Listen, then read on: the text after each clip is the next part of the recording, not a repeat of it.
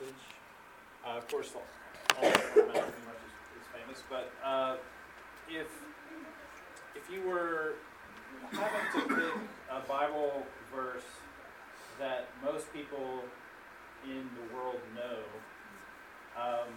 it used to be probably John 3:16, but I wonder if now this Matthew 7:1 is even more quoted or more seen, like on posters, on picket signs or whatever.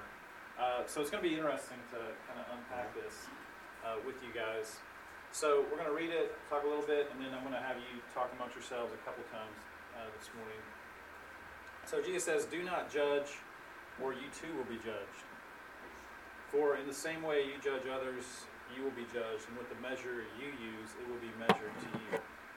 Why do you look at the speck of sawdust in your brother's eye and pay no attention to the plank in your own eye?" Do you think people laughed when Jesus said that? Like, is that like a dad joke? I don't know.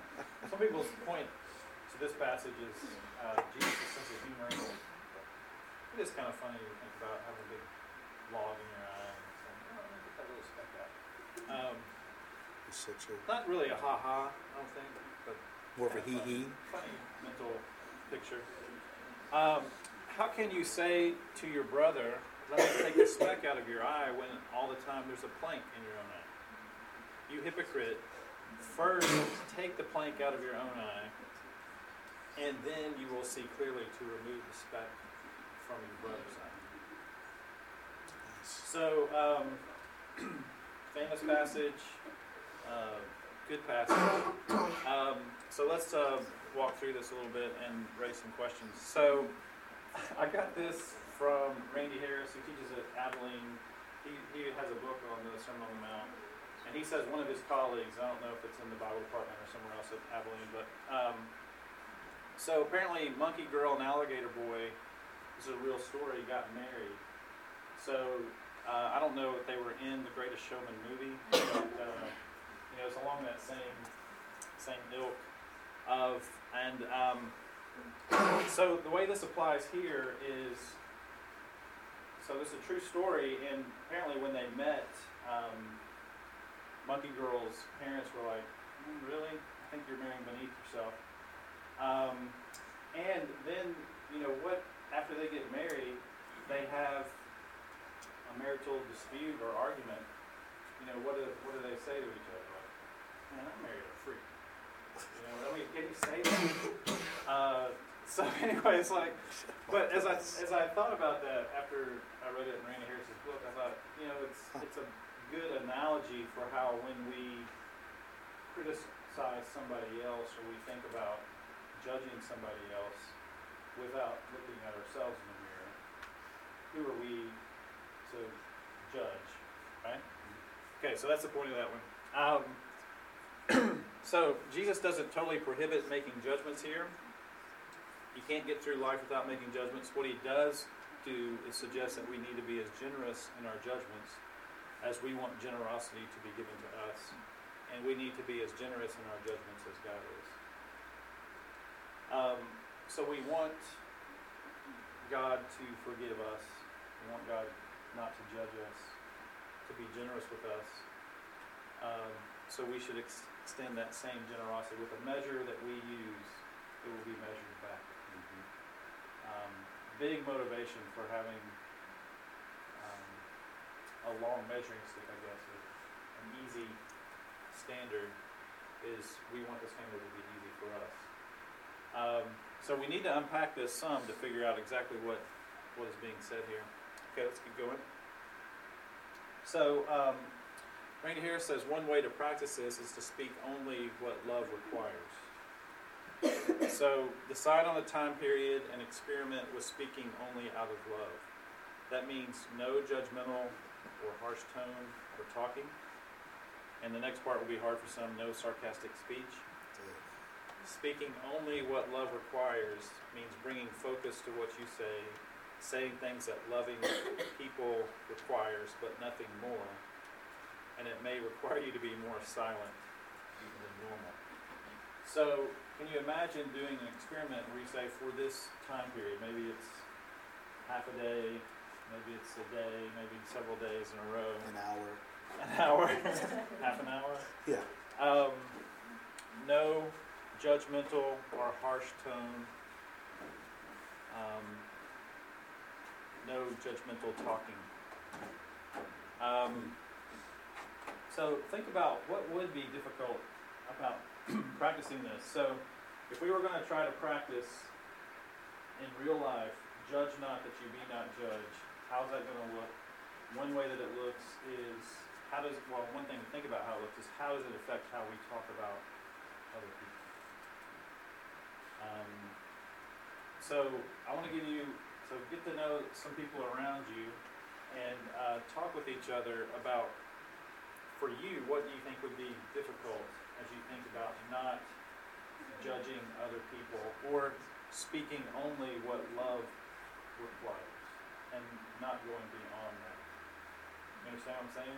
So this takes some thought, and I'm looking forward to hearing what you say, but take some time to talk with some people around you about this question. Great.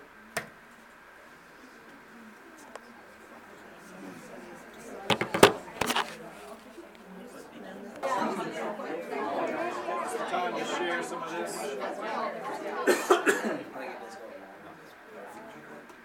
Okay, well, let's go around and see what you guys came up with, or comments or questions or whatever. So let's start up here. What do you guys have to say?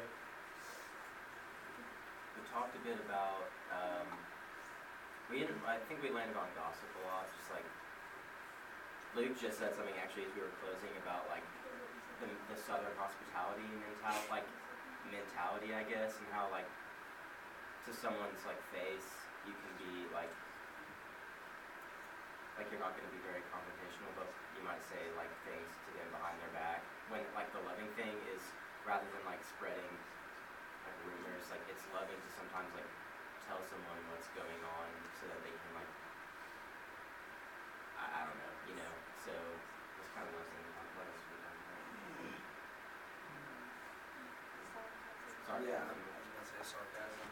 I don't know, that, especially in like a jock locker room or something like that, that's how I feel like a lot of guys speak love to each other at the same time. You're using sarcasm? Yeah, and just like, you know, if you're picking on someone, that usually means, you know, they're a buddy that Mhm. willing to like, you know, if they're willing to take the heat, you know, that type of thing. But, you know, it's realizing that, you know, those things don't always need to be said. And just shutting your mouth for them. So. Yeah. I heard a colleague at Lipscomb he's actually from Portland, but he was talking to somebody else who had just moved to the area. Have you dealt with the Nashville Nice yet? And so there's a term, I guess, Nashville Nice. And Nashville Nice means to your face and then behind your back. Does that happen? Yeah. Kind of sad. But, yeah, I see that. Okay, let's keep going. How about you guys? So we sort of talked about sarcasm a lot. So like I was an impact counselor this summer, and Justin Bagwell, who does our counselor training, their youth group is very against sarcasm, and so because their philosophy is that like sarcasm kills like the important things that you have to say, and it dampens like the truth that you can speak into people, just because it's just like an overall tone that is not conducive to speaking truth in a lot of people's lives. And we also talked about being silent, because that is also difficult. So if the Spirit's not telling you to say something specifically, just like not saying anything at all. Yeah. Because a lot of times we want to kind of fill that space with like, oh, like God has a plan and like yada yada, like whatever it is. But if He's not telling you to say something, maybe you should just not say anything at all. Good. Can you think of an example of a sarcastic comment that would be judgmental or? I was trying to think of how we use sarcasm. Yeah. Like that shirt looks great.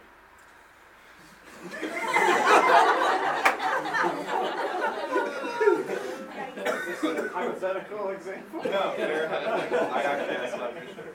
It's wonderful. That's good. So you That would was say great. that sarcastically? I've heard it. That sure looks.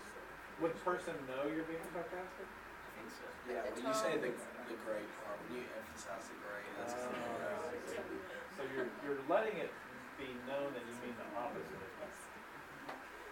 but it's still. Or like if someone like walked in late, you're like, hey, thanks for getting here early. You know, that's like, Oh, I see. That's really good. Yeah. Glad you decided to show up today. Yeah. Nice. Oh, I see. That's no, it's not asking, so. I thought about saying it actually. How about you guys? What do you guys have?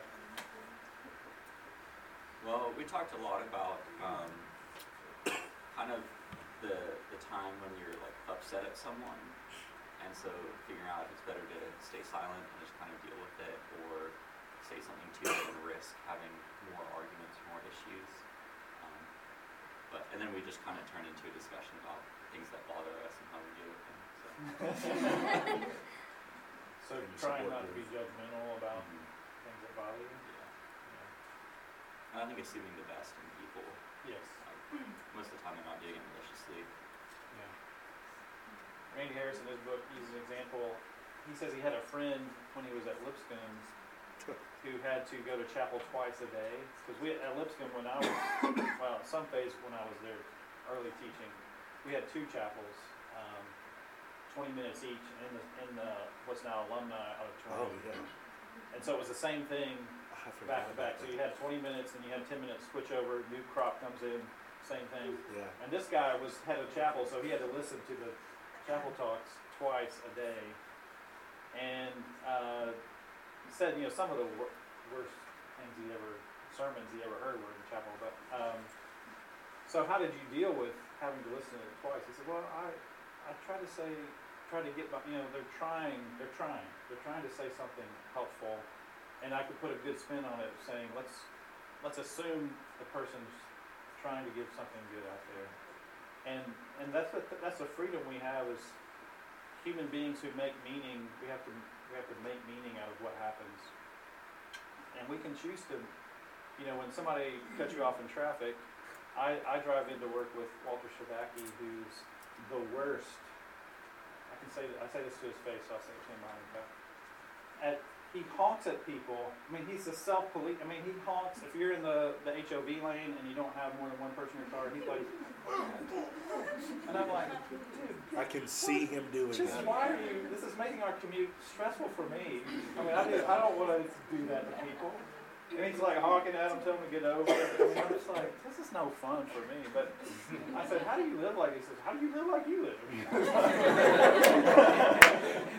He's the one on the Enneagram. He's a perfectionist. To him, he's doing justice and making things right. Right. I'm a 9. I'm like, please, just let it happen. Don't do that. That's hilarious. But I always like, you could choose to say, well, they're getting to their birth of their baby or something. I mean, there could be reasons why somebody would try to go faster that are nicer, and you get to choose that story that you attach to that. I think it's important to remember that we always have a choice. Like, we always have a choice on how we're going to react or not react. And because it costs you nothing to be silent. It costs you nothing. You say, well, but I gotta say, no, you don't gotta do anything. And so when you are around situations where people are talking about others gossip-wise, or I don't know how it would work if the person's really around you, how do you be not judging in that? Is maybe you try to think about, well, I know what you did was wrong, but let's talk about why you did that, or let's unpack that a little bit, and maybe you can get to something. Usually you can get to something where people are just victim of circumstance or something. Well, and honestly, we are quicker to judge than to confront something that actually needs to be confronted, right? I easily can just judge you and your actions and what you've said and what you did, versus like confronting you and saying, that was really hurtful, mean, why did you do that? I'd rather just stew and judge you and get some people together and let's judge you about how you've done that thing versus to confront you. Yeah. So even the fact that you confronted Walter is that was a big step in. Big step for me, Yeah. But this happens every day. Right. It's not fun for me. All right, what do you guys have? So we were kind of talking about how people back in the time periods were like judging each other and not like treating each other with love, kind of like how you should like treat a person how you would want to be treated. Yeah. Kind of let people know, and also the Bible says if you offer one cheek, offer the other, so it's kind of like a play on words on this. Yeah. The measure you use will be the measure it's used to you, so you want to be generous, not just with money, but generous with your judgment. You want people to assume the best of you. So. Good. Anything else? Yeah, we also talked about, like, specifically Kendall and I were very like goofy people, so we can easily use humor to like elevate ourselves in a situation, but sometimes it's best to just not, and I think it's very difficult to transition from that, especially when you're so used to like just throwing out jokes and like making, in good fun, making fun of people. Yeah. But just choosing to, because I know personally, for me, we talked about this, is like, if someone says something to me that could be hurtful or judgmental, I can like think about that for the next 24 hours. It can really affect me. So thinking about how that makes me feel when I'm speaking with others or interacting with others. So, Yeah. things. Very good. Anything in the back? Yeah, we talked mostly about the sarcasm part, and how if we weren't sarcastic, there'd be a lot of awkward silences, because that's what I use when a situation is awkward. I'll just like say something kind of snarky, and then it like gets some laughs, and then it's like, okay, we're fine. And also, I would have to add to this, like, no sarcastic facial expressions, because I communicate a lot of my sarcasm through just like looking at people a certain way, and like they can tell exactly what I'm thinking. So I have to be mindful of that as well. Yeah, I'm with Donna. All I do is make faces. You are the king of making sarcastic Yeah. faces. So. I'm even on Belmont's website making a face. It's my rest. What is it? RB. Resting sarcastic Resting. face. No, well. Yeah, that's it. Well, this is on the podcast. Yeah, that's it. I'll pull it up in a minute and you'll see it. All right, let's go on this side. What do you guys have? We talked about like having high standards for yourself, and then like applying that universally to everybody around you. Okay. And so like you're saying about measuring, like it's like, oh, I expect a certain thing from myself, so like everybody else should be on that level. That's like not really a very fair way to treat people around you. Whenever people say to me, well, when I blah, blah, blah, well, you're not the standard, so just don't even say that because it frustrates me. Because that assumes that everybody has to be like me. What else? Well, we focus more on like the sarcastic and the gossiping. I'm very sarcastic. Usually every sentence has something sarcastic, so that would be a big issue for me. But I do have love, so I think there's a difference between being sarcastic, being jerkish, and being sarcastic.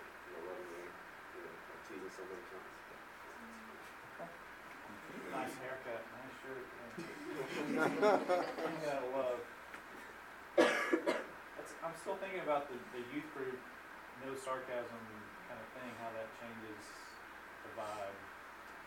Because you can do sarcasm where it's kind of adding to lowering the awkwardness and kind of an attempt to kind of smooth things over.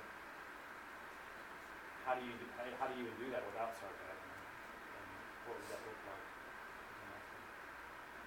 You guys have anything you want to?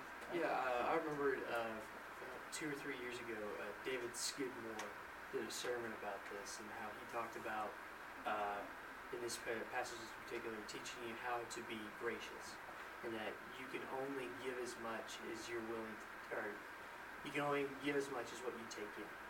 And so being like sarcastic all the time, some people can't take a clue to it, so they just think you're just being a jerk. So they won't be as gracious to you as you would be to them. And so that's a big key to this, and that we need to learn how to be gracious to one another and extend a hand. I was talking to Patrick about one of the commentaries I was reading yesterday on Saturday night. Talks about there's a guy named Ted Haggard. I don't know if you know that name, but he was head of the Evangelical Christian Association or something. He lives out in Colorado Springs, big preacher at a big church. And it all hit the fan when it came out that he was having homosexual affairs that his wife didn't know about, his family didn't know about, church of course didn't know about. And then that all came out and he was kind of disgraced. And so one pastor who was in Denver was around people that kept talking about Ted Haggard and how you would talk about that kind of situation. And then he said, well, if I'm going to practice this passage, I need to reach out probably to Ted. Reached out to him, became friends, heard his story. He and his wife are still together, still trying to minister, because now that he had been disgraced, he said, people who are hurting feel like they can come to me now. I actually still have a ministry. That's the way this guy talked about it. But that pastor, the people at his church did not want him to befriend Ted Haggard and said, you have to stop that relationship if you still want to be our pastor. So that's where it kind of gets real. But, that sometimes our churches are not places where you actually can reach out to people in disgrace. Did you have a comment on that? Yeah, I have kind of a similar story with my family, but Colton and Savannah's wedding, the day of, one of the ladies who worked at the Brown Hotel stole possessions from our guests, and we didn't find that out till a couple weeks ago, but it was a ton of money, wedding rings, crazy stuff. So it was on the news, and it was this lady has stolen a lot of possessions from people at the Brown, and it was my sister's wedding day. So our family is kind of freaking out and just so quick to start judging this person and being she's a terrible person, I can't believe she would do that, that's our sister's or my sister's big day kind of thing. But my mom was I think I'm gonna try and find her on Facebook and reach out to her, and we were why would you do that? And we were no, Mom, don't do that. But she kind of made a connection with this lady, and she was messaging back and forth while she was in jail, and she got more of this lady's story, and she's a single mom with kids and was just struggling, and so my mom was we'll be praying for you, and they kind of have been messaging, and so it kind of reminded me of that. But our initial reaction was she's a terrible person, Mom, don't reach out to her. But I think my mom blessed her a lot by reaching out to her and showing her grace. So The Sermon on the Mount, if it's lived out, it really is world changing. I mean, it changes how would society change, at least how to live this out. Okay. That's good. I saw this. This was a picture that I found. I always do images when I search on Google just to see what's out there, especially when you're doing a PowerPoint. But stop saying "judge not" if you don't know what it means. What do you have a guess about what this is saying? What do you think? You must actually walking in the shoes of the person being judged. If you hadn't been there, you really can't speak on it. Yeah. And I think even going back to grace, something I've learned, I'm the second oldest person in that was sarcastic Yeah. reading. Thank I you. held myself Former student. earlier in Early in my teaching career. Yes, very early, your first year, right? Yeah. But no, grace is something I've had to learn more in close friendships than, in passing. Sometimes we don't know. That's, I feel the hardest thing. especially when you guys leave college and life happens, stuff, it changes, and so your close friends become not so close all the time, and if you want grace on the moments when you have a baby or you're bridezilla for a minute, the things that happen in life, being silly a little bit, but you have to find the grace to give to other people in their moments, and not because of them, she's not my friend anymore, and ever since she had a baby, we don't hang out, and I'm not there yet. That is one thing as an adult that's been really, I think that that's a good point, Judge not a lot often choose that. Yeah. Because then once I had a baby, those friends that were like no longer my friends, I'm like, oh, I get it. You go into hiding for like 8 months. Yeah. So you don't learn until you're in that position. Yeah, true. There's also It's good. there's also a way of interpreting that judge not can become an easy way of giving up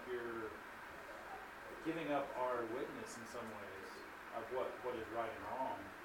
And that's where a lot of people would use it like on picket signs. Jesus said judge not, which means why are Christians not accepting whatever situation it is? And that's where it gets tough, because if you just take this out of context, judge not that you be not judged. I mean, and I think I'm tempted to interpret it this way too. Well, if I'm not judgmental against anybody that does anything wrong, then I can do whatever I want and not be judged either. Right. So there's a way that this passage can be taken that just leads to an easy relativism of you live your way, I'll live mine, and we just won't try to do what's right. So do you think Christians sometimes are seen as judgmental simply because they believe some activities are wrong? And if you state that you think that is wrong, then you're being judgmental. So that's why I think we have to distinguish moral discernment from personal condemnation. So I don't think, because Jesus goes on in the very next verses, which may get talked about next week, I won't be here, but don't throw your pearls before swine, and don't give what is holy to dogs. Well, that's a tough passage to figure out, but not just that passage, but elsewhere in the Sermon on the Mount, wise and foolish. I mean, there are moral discernments that have to be made. So what's the difference between doing that and judging? I think the difference boils down to we recognize that we're not the final judge. We're not condemning people, even when we're recognizing that there is a right and a wrong. Doesn't mean that, but we have to kind of recognize right and wrong at the same time, not judging people, condemning people for that. Does that make sense to you guys? So I think that's an important distinction. We're about out of time, but does anybody have anything they want to share on that particular thought? Yeah. Well, I was just gonna say, I think that's where Christians are challenged in that, because we have been seen to judge an entire group of people and take a step back. But that's where the difference comes in, where healthy confrontation requires relationship. Yeah. So if we're going to confront people with moral discernment, that requires a relationship with that person. Yeah. I think that's where we're challenged, is to actually build those relationships with groups that are widely judged by specifically that thing. So I think that's exactly right. And then in the illustration that Jesus uses, take the plank out of your eye, then you will see clearly to see the speck in somebody's eye. So I heard a series of sermons one time on plank removers or something like that. And it's how to get plank, how to be less. So as long as you're aware of your own faults, that's how you remove the plank. And then you can confront somebody. So we're always confronting from a status of humility, of, hey, I have problems too, that type of thing, because it's so easy for us to see other people's problems and not our own problems. And Jesus is recognizing that human characteristic. But as long as we are humble and say we're all sinners, saved by the grace of God, let's try to work on doing what's right together. In a relationship, yeah. It's really good. And I would just add, another way to look at that plank is to owning owning your own shadow. Owning the own shadow. Because we all have a shadow side to us. And it's owning that shadow before we go and try to own someone else's shadow. Because a lot of times judgment is you're wanting control. Wanting control over other people and over this moral low-hanging fruit situation. But I do agree that there are times where we do, it does not mean we don't have high standards. It doesn't mean that we don't have high expectations for our society and for a collection of people. Because I think we do have to still speak to, as Jesus talks a lot about, the injustices that are happening in our world.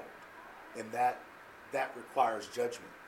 And we have to make choices every day. You had to judge what you were going to wear or not wear. You didn't wear what you wore to the club last night. Maybe you did. That's fine. Maybe you're versatile in that way with your club wear.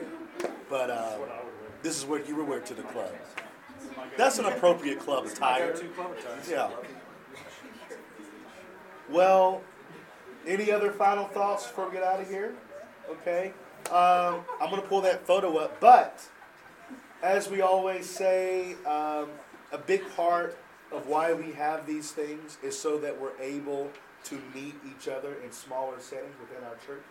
So make sure that you at least greet someone, nod at someone who you have not met before or something, because that helps us create community, and that's what we're trying to build here to help reveal to us all as the community that's within inside of us. So do that and enjoy the rest of your week, and we'll see you next time. Thanks.